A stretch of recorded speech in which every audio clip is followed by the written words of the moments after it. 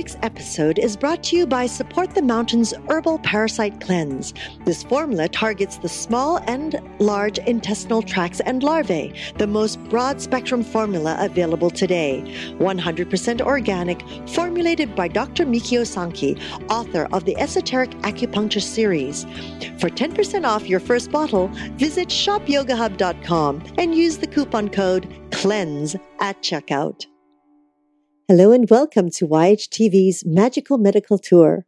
Thank you for joining us today. I'm Christina Suzuma, and with me is our wonderful medical guide, Dr. Glenn Woolman. Hello, Dr. Woolman. Hello, Christina. You notice that I'm color coordinated today again, as usual. I'm wearing green because it's going to be a talk on botanical medicine. Oh, I thought you was going to say it was St. Paddy's Day again. No, I would never. I don't think I would say that, but maybe on St. Paddy's Day. But no. Greetings, everybody, and welcome to Magical Medical Tour. I'm Dr. Glenn Woolman.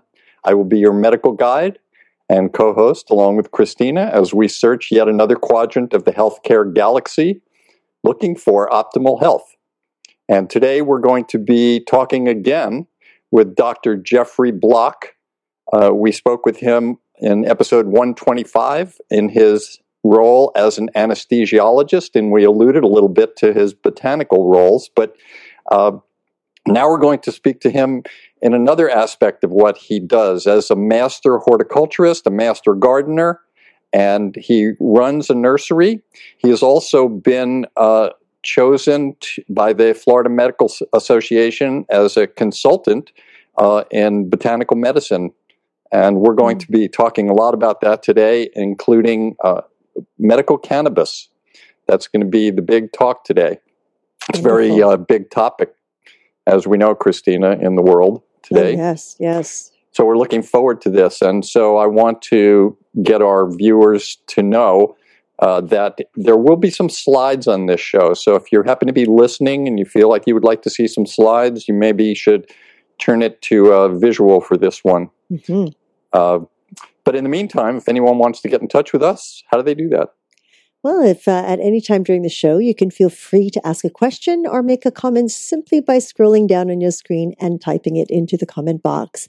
Now, you can do this at any time, if it's a year's past or any time at all, and we will definitely do our best to send your comment or question to our special guest, or Dr. Woolman, and we will get back to you on that. Now, if you're listening to this through your device, like your iPhone or iPad or anything like that, and you do have a comment or suggestion, please give us a call at 818-LETS-TALK. 818-LETS-TALK. Thank you, Dr. Woolman. You're welcome, Christina. Let's get right into this. I want to introduce again and welcome back Dr. Jeff Block. Hi, Jeff. Hi there, Glenn. Hi, Christina. Hello, Jeff. Thank you for joining us again. Nice to see you. It's been a few weeks. Yes. So everybody that saw you during anesthesia, our talk, number 125, I believe it was, we want to wake everyone up now. And as an anesthesiologist, we're going to shift into the other part of Jeff Block. And I look here at this picture of you with I believe it's your nursery. It's beautiful, lush gardens and things like that. And I want to know, what are your qualifications? I mentioned earlier that you're dedicated, or you've been chosen as the consultant for the Florida Medical Association, please correct me if I'm wrong, in botanical medicine. And part of that has to do with working with the political people and the legal people in terms of medical cannabis, which is what we're going to be talking about today. So what are the qualifications that made them choose you?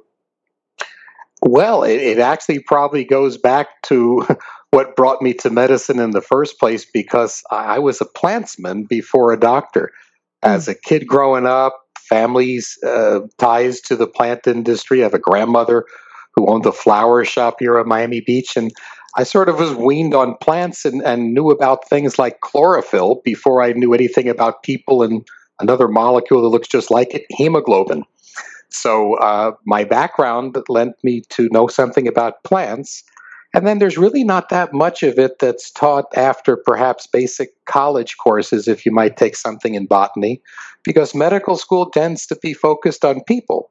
But the specialty I went in on, which was the focus of the first talk we did, anesthesiology is really the practice of clinical pharmacology. And so many of the drugs that we use today are derived from plants because the plants are virtual factories for the skeletons of molecules that we know in modern pharmacology, have been in the past and still are today. So you are a master gardener. What is a master gardener? A master gardener is a term that the Department of Agriculture uses within counties of individual states. The Department of Agriculture usually have, going back hundreds of years, agricultural extensions. If you remember, there was Green Acres, the sitcom, years ago, and Arnold the Pig's owner. These are separate entities of people who serve the community. It's usually a voluntary basis, but by being experts in what that particular area of the country offers. So, in fact, the Master Gardener program in Florida, where I am, is qualitatively very different than California, where you are, and certainly very different from the northern climate. We have such a big country that agriculture is decidedly different in these places, and it's a way to share the expertise with the citizenry to get better outcomes. And you're also a horticulturist. Is that different than a master gardener? In essence, yes, a gardener is a gardener. Horticulture is really the art of practicing just that, culture of horta, which is a Latin derivative for plants. And so horticulturists tend to want to do things a little cleaner, a little nicer, try to get things in terms of, for instance, when I was competing in fancy things for ornamental plants, because that really was my first love, horticulture was something that would show well, for instance, in front of an orchid judge or things like that. So horticulture, nevertheless, is absolutely essential to any botanist because that's where you try to grow things to nature's perfection. And you also own and run a nursery, which we're going to talk a little bit about later, but you can talk about that for a few moments now if you like. Well, it's known as Block Botanical Gardens. I had spent the last 25 years developing a residential property that's here in Miami, and the natural substrate of it was wonderful to begin with because it's a 100-year-old mango and avocado grove. Nice. So over the last 25 years, I've had a local following and then a state, national, and eventually some international following as a pretty decent grower rather than a farmer who's out there farming fruit or citrus the way it might have been in decades past. My focus on ornamentals has fit in and had great outreach across industry and also across the world so that people got to see some things I grow here that perhaps I have had a little more success with than some people in other parts of the country. But I have our local sunshine, water, and warmth to thank for that. Beautiful. And we're going to, so it seems like you certainly have a lot of credentials as a physician, a scientist, an anesthesiologist, understanding of pharmacology, and also plant-based pharmacology to be what you are. So let's learn a little bit about that. Take us back to the history of the beginnings when plants were here and then the human species came in and how they interacted in terms of just foods and in medicines and in spiritual ways, I guess. Well, we can go back even before humans were humans as we know them now, because animals derive most of their nutrition, of course, from plants. You have carnivores, omnivores, herbivores, and it depends on what kind of things a given animal eats. So obviously human beings can eat a variety of things to sustain their health. And the fact is that the plants provided much more than simply things to eat. They provided things that keep us healthy.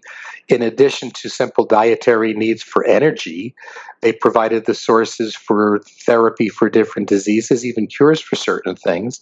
And even ancient cultures, or even just instinctually knowing as an animal what's good or bad to eat, are things that get carried on from not just from generation to generation, but from age to age, epoch to epoch. And so it's easy to follow things way back, even in terms of the plant we're going to be talking on later today about cannabis, way back to the Pleistocene age with the Ice Age, and how early human beings had to know what was good and what wasn't, or they wouldn't have survived and genetically evolved. Yes, and we're going to flip way back and way forward all through this talk today. You talk about the relationship and similarities. You mentioned already that chlorophyll is very similar to hemoglobin. Are there other ways that humans and plants are similar, and how they are important to each other? Absolutely. There's a whole theory of what's called coevolution, Glenn, where it's sometimes important to understand that plants are different than people because they can't get up and flee when something stresses them. They're rooted, and they've designed themselves to evolve to have miraculous ways to get from one point to another. The earliest plants, long before there were people, long before there were animals, were ferns that decided the best way to get from here to there are with little spores, tiny little particles that wind would bring them from one point to another to start growing where they didn't start off. And then after that, flowering plants developed ways with seeds to spread seeds, sometimes through floating along with air. But what about those seeds that are found inside fruits? Fruits drop, animal picks it up and eating it, walks around with it and drops it from the other end someplace else. And there that seed sprouts, and the plants then have developed magnificent ways to move from one place to the other, including when cultures understand that they provide a health benefit.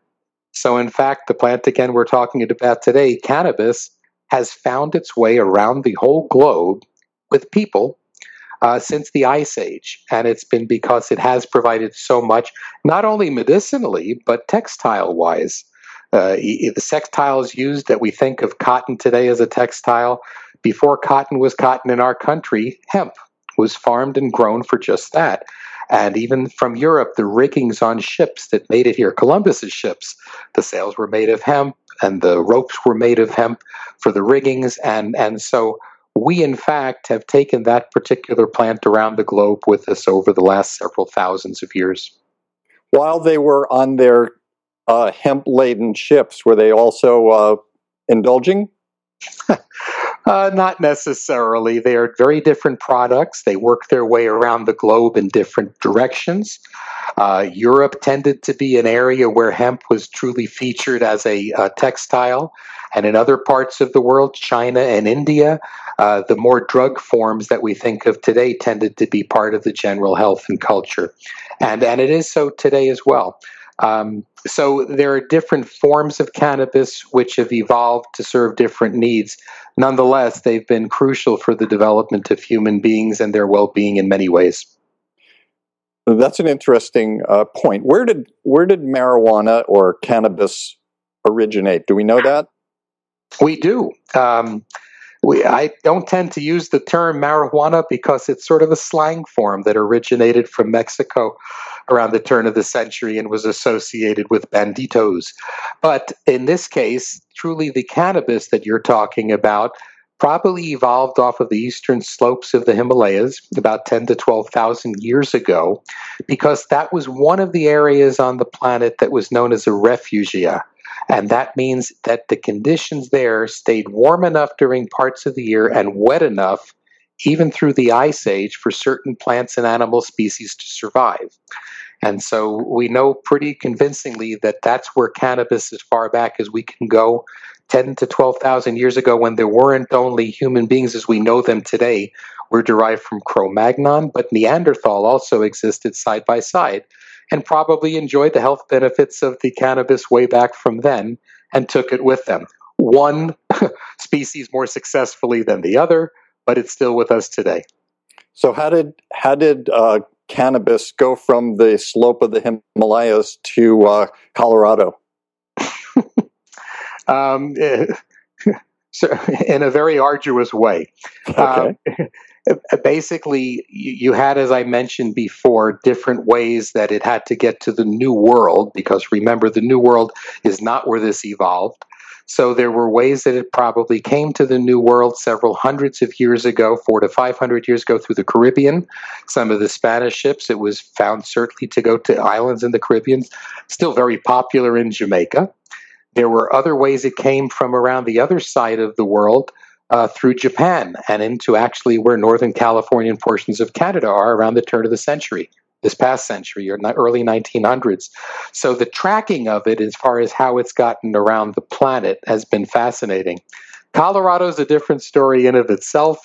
So let's just say it was well entrenched within the United States culture well before the 1930s when it went under prohibition. We can get to that later. I'm going to come close to that now. So let's start talking about medical cannabis. You said that they were using it from the beginning of time. The early Cro-Magnon and Neanderthals were using it for medicinal purposes. And we went into more modern centuries, even into the 18th and 19th, and you just talked about down up to 1930 or so, we were using this. What were we using it for, and how was it used? Well, it was, strangely enough, in its earlier days, not smoked. Smoking is a more recent way it's used. Animals tend to use cannabis, and not just that, but other leafy substances by chewing. And that's because there's ways to get that chemical into the body. And frankly, absorption through the mouth is one of the standard ways that animals get many of their medicines in. And it doesn't only have to be medicine. It can sometimes be thought of as a nutritional supplement as well. So one way then could be from chewing. Another way could be in preparations where it's used in teas and things like that. And for the most part, it was part of cultures in many, many different ways. But the principal way that started to evolve for how humans, in the way we think of it today with smoking, was certainly a very different way of having it come in. So, in fact, it's the entire plant that may have certain value, but mostly the flowers at the ends of the plants are where the greatest concentrations of those particular beneficial molecules and chemicals are. And so nowadays, the culture and harvesting and the processing of cannabis is considerably different than it may have been years ago. And it would have been used years ago for many different things.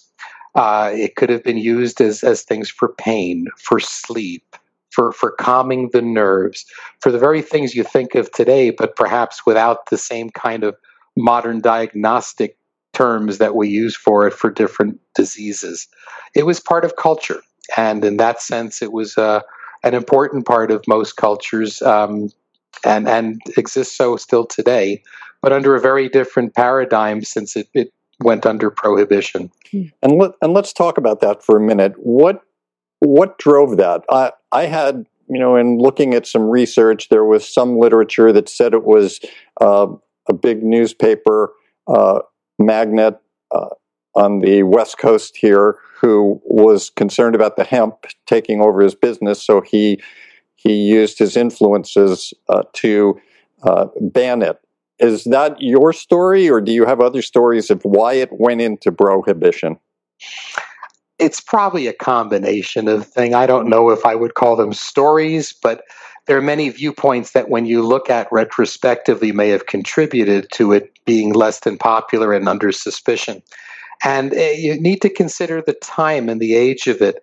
We had just come out of the First World War.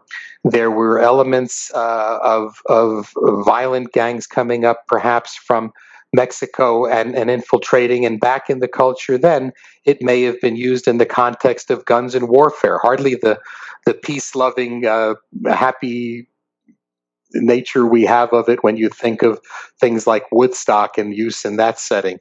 It's all in context. We were fairly, in a time then, probably relatively ethnocentric as far as a country, with the World War starting and going on in the early 1930s, and the Great Depression also wanting to keep the jobs from immigrant communities perhaps coming with their cannabis from the South, or maybe even opium from the Orient and coming in through the West Coast of the country. It was a different day and age, and what you're bringing up, though, about the pharmaceutical industry may also have some overlap to why, in a cumulative way, it may have finished. And it wasn't only William Randolph Hearst, as who you're talking about with your West Coast newspaper magnate. Ooh. But I wasn't going to mention that. but also even Bayer Aspirin. Bayer, a company originally out of Germany, had a patent that expired around 1930. So now you had a drug that was available, also used for pain, that might be having an interest from a pharmaceutical company. And well, we have that. Why do we need this cannabis plant around to treat pain if we've got aspirin now? And especially since it had come off of his patent. So those are combinations of things, social, competitive for different things that the plant brings as far as hemp, competitive from pharmacological history. I think it was a confluence that took it out of the formulary, and that happened in 1937. And even the education of it, because of being prohibited, absolutely prohibited, meant that the original information published by the United States Pharmacopoeia in 1942, which was the last publication of that, the failure even to share the information with doctors was criticized heavily by the American Medical Association at that time. So this is fully two and a half generations ago. And so physicians nowadays have to deal with the fact that we've had just that, 2.5 generations of physicians trained under prohibition, which technically means that it's a substance that has no known medical use and a high potential for abuse. And it seems that we're learning otherwise more recently. And that's the whole process right now that we're working on within government and the people, because as all drugs are given a schedule, and Schedule 1 drugs, things like LSD and marijuana or cannabis, were rated that way. So that's part of the reason we couldn't do any really good research, and the scientists and the people that knew and the physicians that felt that there might be some benefit were not able to do anything. In fact, again, in my research, it showed that anybody that was going to do research that was sponsored by the government was really looking for negative effects of cannabis to prove that it should still remain as a Schedule 1, right? Well, it's not necessarily everybody. There's some actual fine research that can still go on, but you're probably referring to the National Institute of Drug Abuse, NIDA, and their mandate, understandably, is on drug abuse. So while it doesn't mean that there's no beneficial studies that could go on, the preponderance of data over the last many years has been focused on looking for those negatives to enforce why it is in Schedule 1 to begin with. And so that does slant the data a bit and makes it so it's challenging at best, also because it's not able to be grown in any other than one federally controlled location. And access to that for research becomes prohibitive in of itself. It's an arduous process, involves many different agencies in addition to NIDA, and it makes it very challenging to do meaningful research under prohibition. Jeff, we did a show a few weeks ago, episode, I believe it was 120, on compassion and dignity of dying people, and trying to pass a bill. There's a bill going in California now, SB 128, I believe it is, to allow people to take medications if they're diagnosed with a terminal illness and in pain, and they can end their life. This is going around the country. But the thing that seems to be driving it is the people and the compassion and the compassionate caring of people for other people. It seems that this is the same thing that's happening right now within the process. Well, the words compassionate care just are what they are. And physicians are expected to provide compassionate care. It's a very interesting word, compassion, because it's been used very effectively by advocates and the lobby who would like to see cannabis reclassified. And in that sense, the mantra, if you will, of compassion has been very effective as of late. It's absolutely something that has been picked up by some of the major networks, CNN in particular. And so when the issues of what qualifies as compassionate care comes for cannabis, it's not simply, end of life issues. It's those in the beginning of life. Some children who are unfortunate to have forms of epilepsy, which are absolutely debilitating, have been found more recently to have some significant benefits from certain combinations of cannabis, in particular CBD, cannabidiol, and some THC to work when seemingly no other things seem to provide relief. And that's been picked up in a compassionate care mantra by CNN in an episode they published last year. And then on those same themes this year, just a few weeks ago, CNN continued on with the mantra of compassionate care as it relates to not kids anymore and not end-of-life issues, but very much issues concerning themselves with our veterans. The PTSD diagnosis, from which it carries apparently an incredibly high suicide rate that's been quoted of 22 veterans per day, stress-related disorders committing suicide, absolutely has opened up a different mantra extending children with epilepsy now to, in this case, persons afflicted with post-traumatic stress disorders. So compassion is a fascinating word because at the same time of considering what the meaning of compassion is, under prohibition, you have very well-meaning and well-intentioned researchers and physicians who have not seen the research to support the use of cannabis, wanting to see just that, bona fide, double-blind, objective research. And the fact is that that research, being that way and conducted properly, is done without passion. So it's actually considered dispassionate research, which makes sense from a researcher's point of view, not to slant the data. And somehow that's been misconstrued as being uncompassionate. The doctors involved have plenty of compassion, even those that may not be ready for authorizing a patient end of life or otherwise with cannabis. But sometimes they're being pigeonholed and pushed into a corner, which to me seems that asking for dispassionate research is a very different use of the word than being uncompassionate.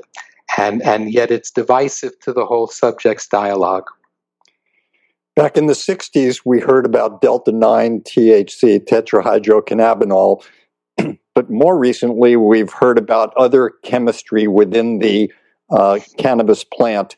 Let's talk about the chemistry for a little while. Tell us about what chemicals are in the plant and which ones work with what and what we're looking for in terms of treatments.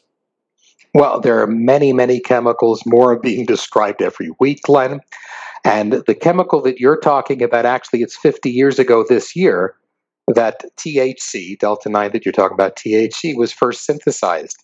And that's sort of a holiday in of itself, if you think about it, as far as half a century of knowledge of what it really exists as a chemical. But about 25 years ago, the study and the research went further with perhaps something that was even more remarkable. We found out where that particular chemical works within us. And that system, it's called a receptor, is a very complicated system of what are called endocannabinoid receptors. And they exist in the brain and the body. They interact with the chemicals in different ways, but we have that system in us for a reason we can get to in a little bit. The following chemicals, though, are principally the two that are most used and most talked about in combination. One is, as you mentioned, Delta-9 THC, tetrahydrocannabinol. The other is CBD, cannabidiol. And combinations and balances between those two chemicals that are both plant-derived are what offers seemingly the greatest therapeutic merits, but we don't even really know for how many diseases yet. Right now, we've just talked about two just now. Children with neurological movement disorders, adults maybe having stress disorders. But to date, the only chemical that right now is in the FDA's pipelines looking at how it does work with enough research, not done here in the U.S., but abroad, is a drug by GW Pharmaceuticals called Sativex. And Sativex is just that. It's a derived balance of chemicals between those two agents, THC and CBD, approximately in equal amounts. And its indication are for adults who have multiple sclerosis usually, and in about 90% of patients who have that have intractable, horrible muscle spasms, and this seems to provide them with significant relief. The trick is in the dosing. So as people start to take these new medicines and get used to using these cannabinoids, would be the word, the dosing is critical, because this is the type of a thing where if you get taking little doses, increase, a little more, to the point to where you have a therapeutic effect and treatment to where the symptoms are abated, that should be the stopping point, because you're actually adjusting and regulating, again, your body's own endocannabinoid system. And we don't really know what happens to people for, years and years of use. And there's some research coming out that shows that particular receptor system within us is highly resilient to having a lot of receptors filled, stop, abstain for a month, and resets. There's early research to show that it's a very forgiving system. But right now, dosing-wise and all of the other potential disease states that may be helped by it are really poorly known.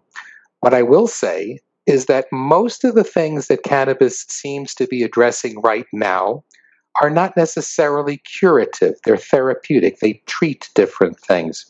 And as the science evolves, maybe we'll find out other things. But to date, it's therapeutic for several things and showing great promise, not only for the two items we just talked about, but perhaps for the immune system, where the immune system's modulated, perhaps for what's called cell-to-cell recognition, which is one of the problems that happens that derives certain cancers, and certainly other types of illnesses. We all know what happens when you hear of people with the munchies. It can be a great appetite help for people who have eating, not just disorders, but what about people with wasting syndromes? Your state, 20, 25 years ago, dispensaries there were community health centers where patients with HIV found that this actually could help them, their well-being, their general health, improve their appetite, the outcome. And in fact, that's one of the major first disease states that it seems to have been absolutely helpful for.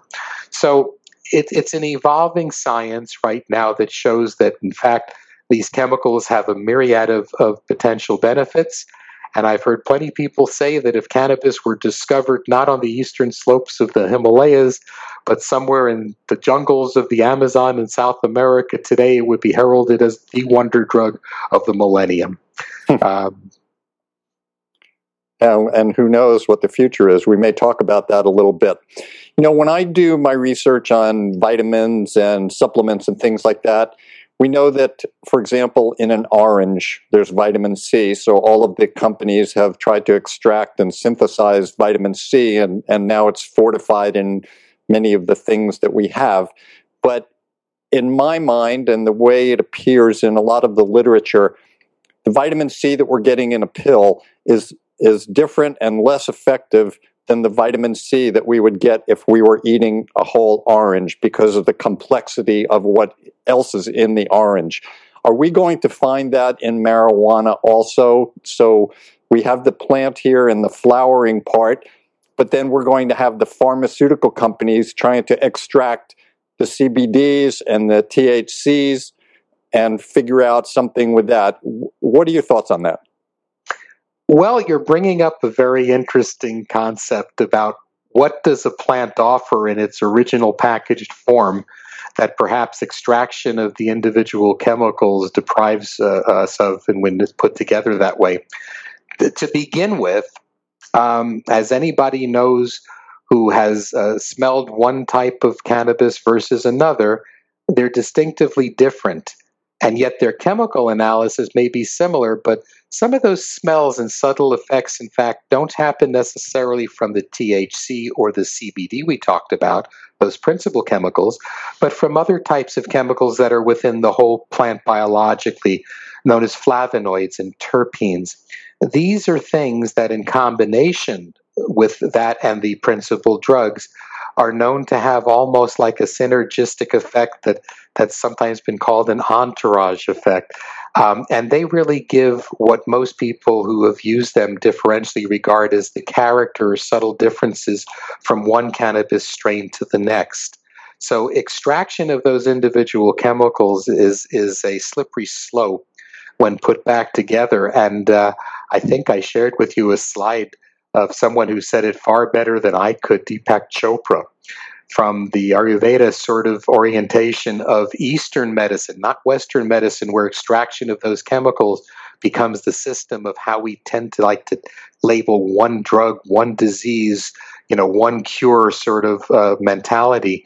In fact, if you were to try to go to a doctor practicing Eastern medicine or giving you herbs that way, they seldom, if ever, would give you one drug or two. It's always a cocktail, 3, 4, 5, half a dozen different things that in balance give you the health benefits or what are being looked for. So I can't quote it exactly because I don't even see the slide in front of me, but Deepak Chopra said something to the extent that isolating an individual constituent from a plant is an affront to nature. It's like removing the intelligence and leaving the wisdom behind. Very nice. Yes. When we talk about this right now, let's get into actual reality here for just a moment. There's somebody that's about to go through chemotherapy or having chemotherapy, having severe nausea and loss of appetite. There's a post-war veteran who's having PTSD. There's a person with epilepsy, a child with an epilepsy that has gone through all of the Western medical treatments and is still not working. So they have choices right now, I guess. And the first choice, when we look at medicine, if somebody has a sore throat or a bacterial infection, they go to their doctor, they write a prescription, and then they go to the pharmacy and pick up penicillin VK 500 milligrams and take it in a prescribed dose. Right now, it seems that people are, when they want medical marijuana or medical cannabis, they're going to a dispensary that is not really run by a pharmacist. It's run by, well, you tell us who it's run by. The states vary from A to Z, Glenn. And as you know, only barely a parity of states, not even quite that, have some laws which allow the state to function on behalf of its citizenry and do something other than what the federal stance would allow because of being prohibited. So it depends on which state you're speaking of. But for the most part, I think what you're alluding to are the dispensaries that may have a variety of different cannabis. Mostly the biggest criticism is that not all of those strains that you may see out there really come with the full disclaimer and disclosure of what's in it. The cultivation techniques may not be done in all places to a pharmaceutical grade. And the reason that these are important is it's real important to remember that we need to establish the data that says if somebody is ill with a particular diagnosis, what truly might be best for them, rather than making it an experimental thing where not a doctor's authorizing, but someone who may have had a little experience and they're in a dispensary and they may say, oh, well, you know what? I had a friend who told me his father-in-law had that and he took this and it helped him. Right. That's a little loose for being an acceptable high medical standard in today's expectations of botanical medicines or any medicines. So trying to have quality assurance is one thing for what's in the plant, but the quality improvement that is really the tenets of good medical practice is something that's yet to arrive and get to this industry. It will evolve. It requires absolutely looking at when something does not work as favorably as expected. How do you use that information proactively and share it that, hey, in that particular patient, this particular product was in fact dangerous? That's when you breach that saying of do no harm in medicine. And cannabis is a medicine, drug, natural food supplement. You can call it lots of different things, but it absolutely has known side effects. And if those side effects are not tolerated well by someone, That's very important knowledge, as well as the important knowledge of when something works to someone's benefit. So accumulating the data is key, and avoiding dispensing certain medicines which may have social consequences is all part of the practice, not simply of safe medicine, but social responsibility. Christina, any thoughts? Oh my goodness, I'm so busy trying to keep up here. Is these chemicals? It's very interesting, Jeff, what you say about in Eastern medicine with I know the Chinese doctors. When you walk in and they diagnose you, there isn't just one product that they give you. They have every concoction that you can think of that is placed on that scale from beetles to funguses to all these different dried plants and insects. Scorpion blood. Yes, that they concoct and they wrap it up and they say, drink this tea like 3 days in a row. And it's so interesting to hear that what we're doing is we are extracting these chemicals from that plant or that component. True. And once you can get past the yuck factor from what they might derive from, it really is a combination of those particular molecules. That's where the medicines come from. And even the way we treat certain diseases today that we know are tied to our immune system health. It's one thing to have an antibiotic against a bacteria, but so many illnesses are from viruses and, most importantly, immune system problems that often the balances of those combinations of chemicals are what keep the immune system in also its own natural native balance. And that's the secret of most nature. Nature seeks a balance in almost all situations. So even today, when people think of how is HIV treated, it's not with one medicine. It's still, we use the term cocktail for that disease state as well.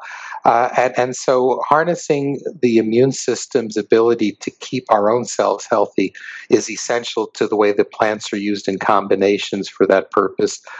To a certain extent, unfortunately, that lesson never made it from east to west as thoroughly as it still exists there. Because we're sort of stuck in our own paradigm. We're changing that. We're trying to change that on Magical Medical Tour. One step at a time. One plant at a time. How's that? That's right. So I want to stay on this topic for a few minutes here of somebody. There's one of two options that happen. Somebody feels that within their disease state, the PTSD or the neurological disorder, they go to their doctor.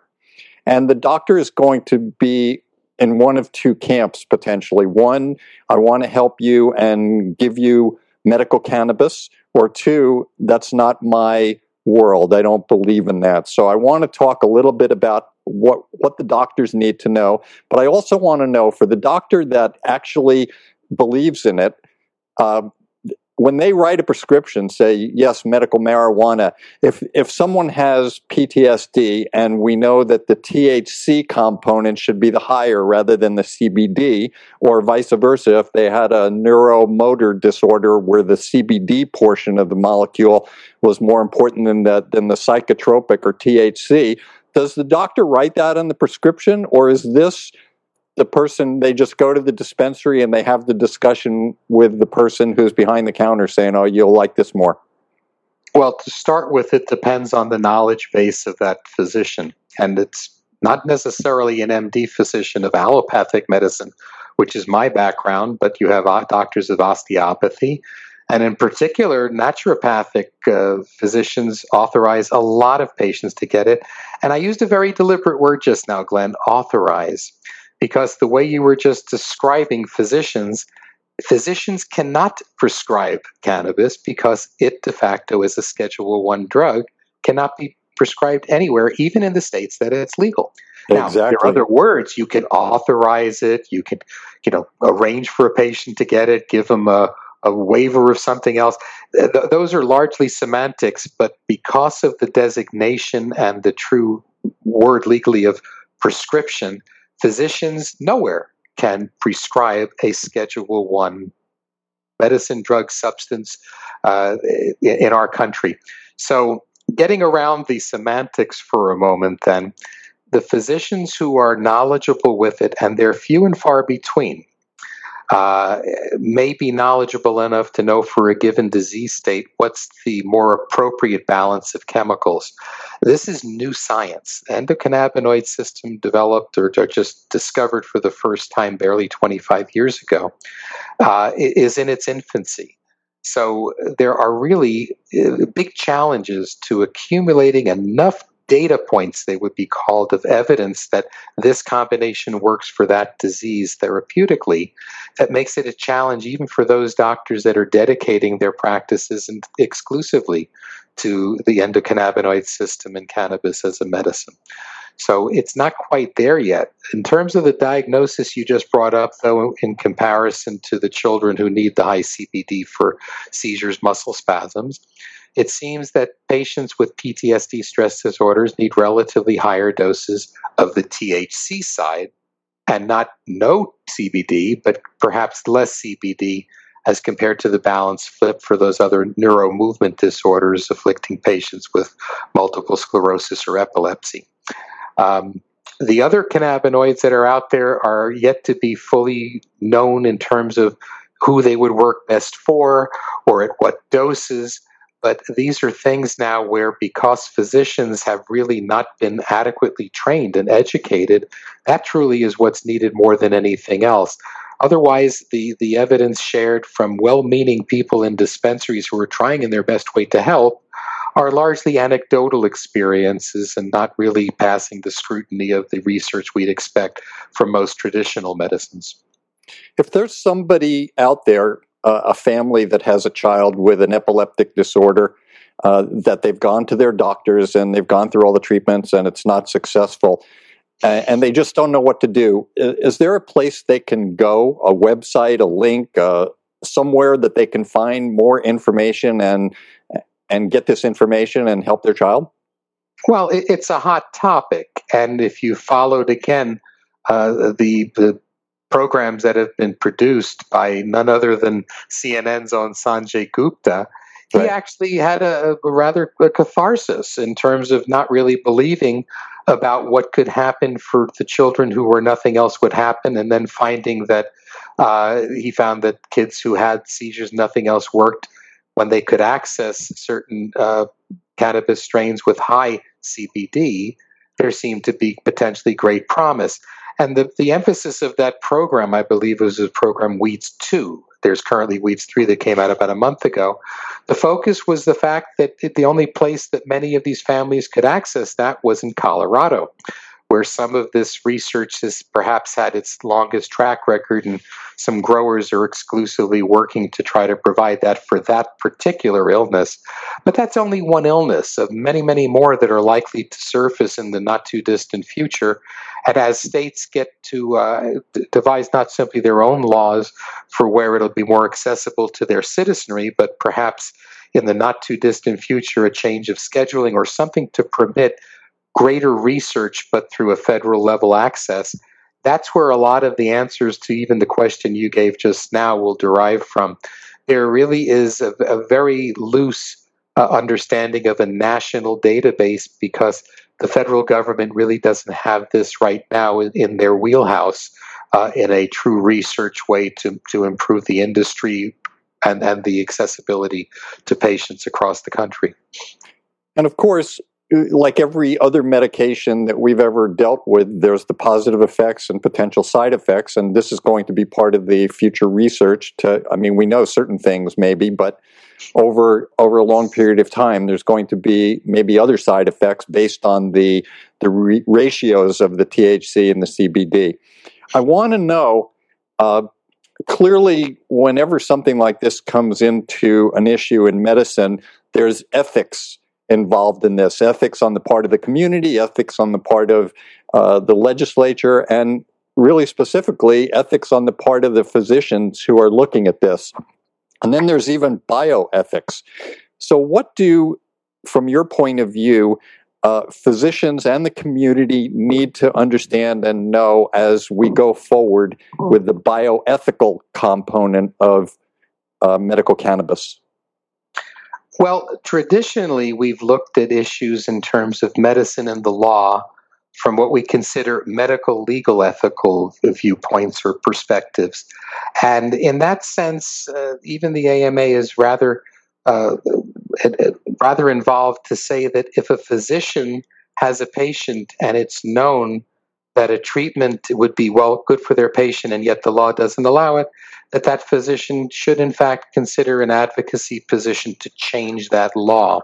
But bioethics is a little different. It's a different paradigm entirely, because it basically takes note that in the last 50 years or so, with all the discoveries of modern medicine, chemistry, molecules, evolution, that there are some issues that are not really as cleanly defined simply in terms of a medical ethics viewpoint, but that appreciate who we are as animals with genetic evidence that says maybe there are instinctual reasons for why we do things, and that at the same time, as those new discoveries come to light, they need to be looked at through a different prism.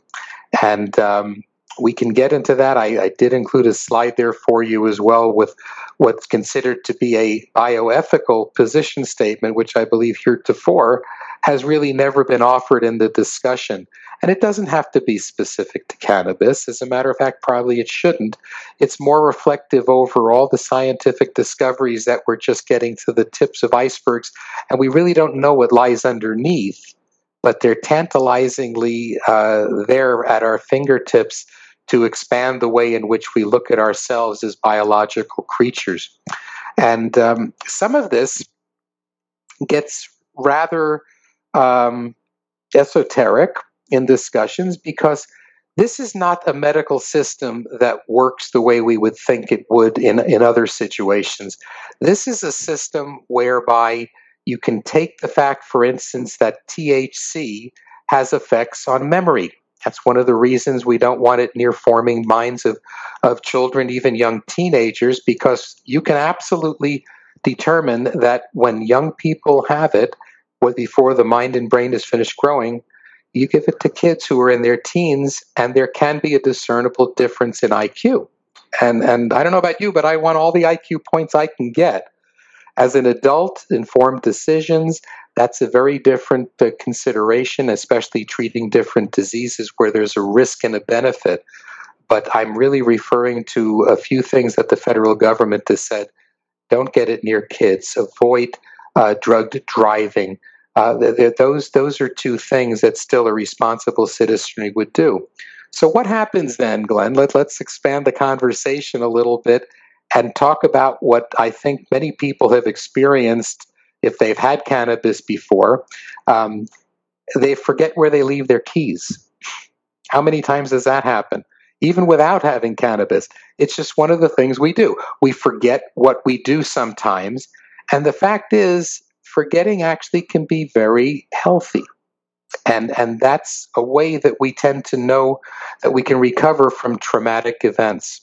So I'd like to sort of take you on a moment of a walk. Let's say that instead of being in 2015, we're all going through a walk, and it's 5,000 years ago. And we're all going on our merry way, trying to survive the rigors of the stresses of our existence, to kill a squirrel for eating or find a fish. And as we're walking around, there's a big beast that starts to track us and follow us, and it's a pig. It's not a pig. It's a wild boar. And let's say that wild boar is something out of a prehistoric sci-fi movie the size of a Buick. What are we going to do? We're going to run, and let's say we can find a place to escape, and we run up a tree. Our hearts are pounding. We're breathing fast. Maybe we're bloodied from climbing up the tree, and our muscles are aching. Nightfall comes, and that wild pig better leave, because something is going to come along at night that eats it. So we're left up in that tree to recover. And while we're recovering, how do we actually heal? By going to sleep and getting ready for the next day.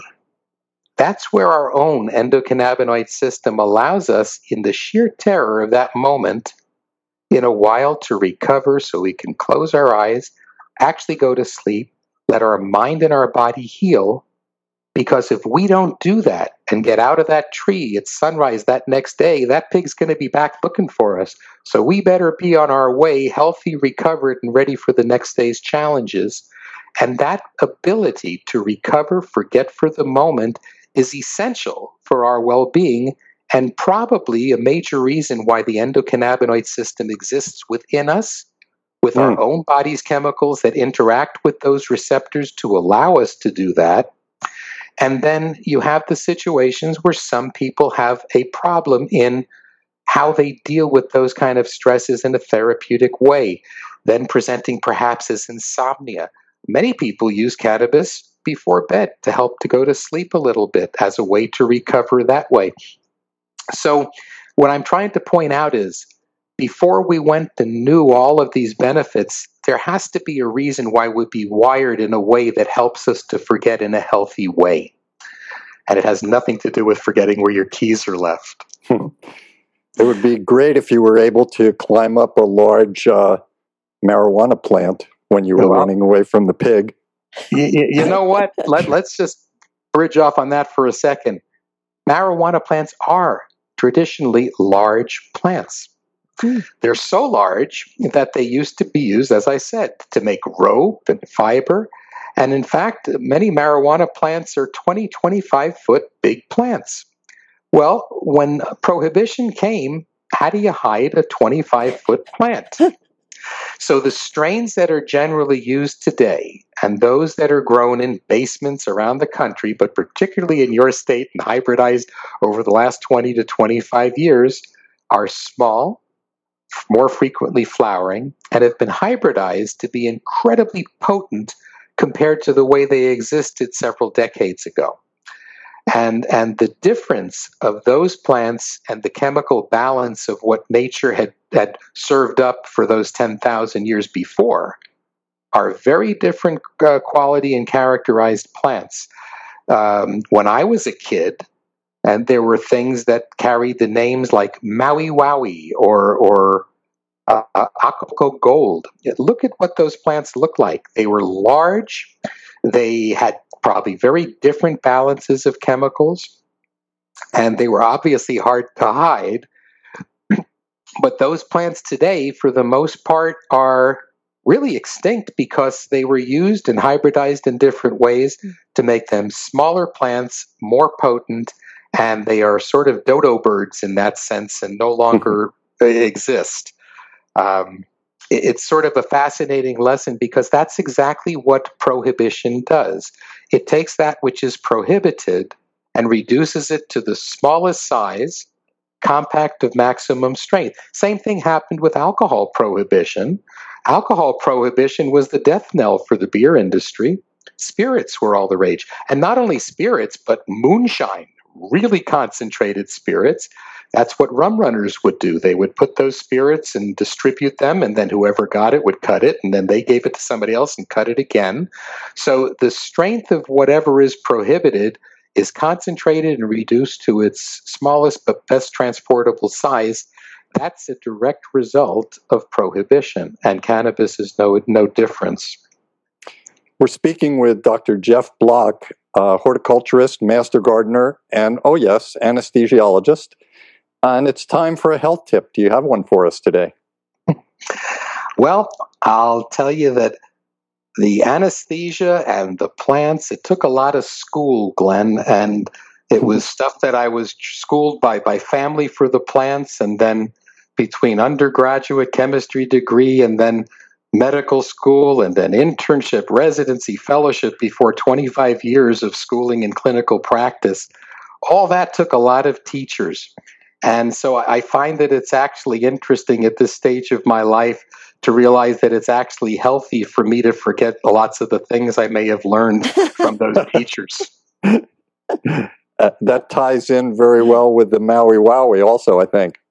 Absolutely. You'll be able to forget that. Jeff, is there anything you wanted to mention that we didn't cover today before I talk about your consulting now in the last moment or two before we say goodbye? Well, I thought we might just touch on a moment, Glenn.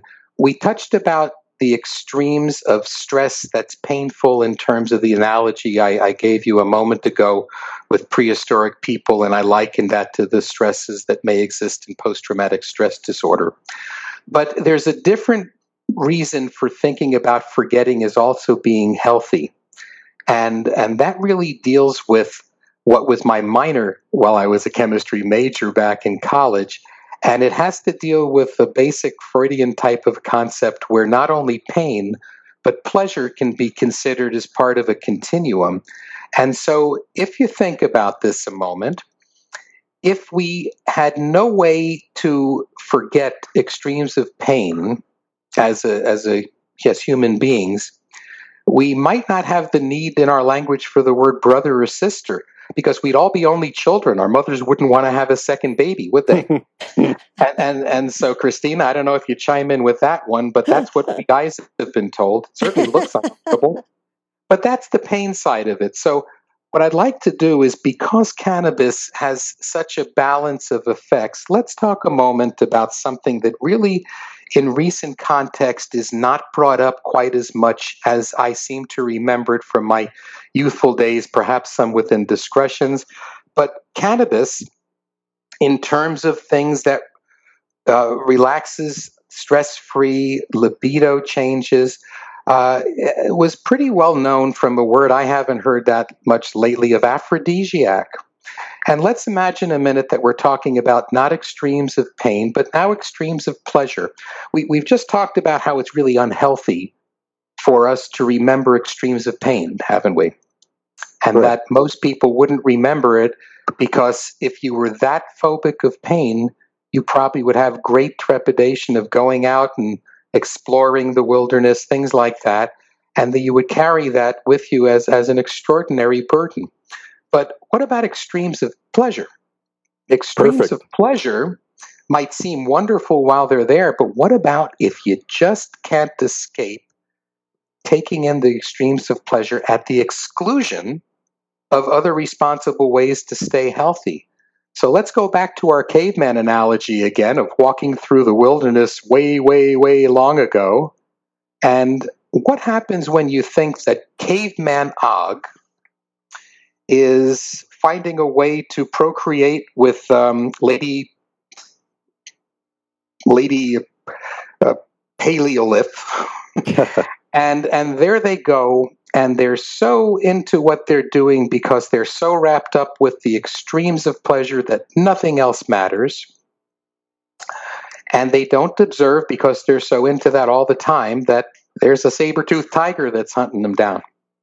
So how long do you think that behavior of extreme pleasure seeking would stay in the genetic pool? So it's actually, I think, healthy to forget extremes of pleasure, or we might seek it out so frequently as to make it a controlling part of our lives. And that genetically wouldn't be a good thing either.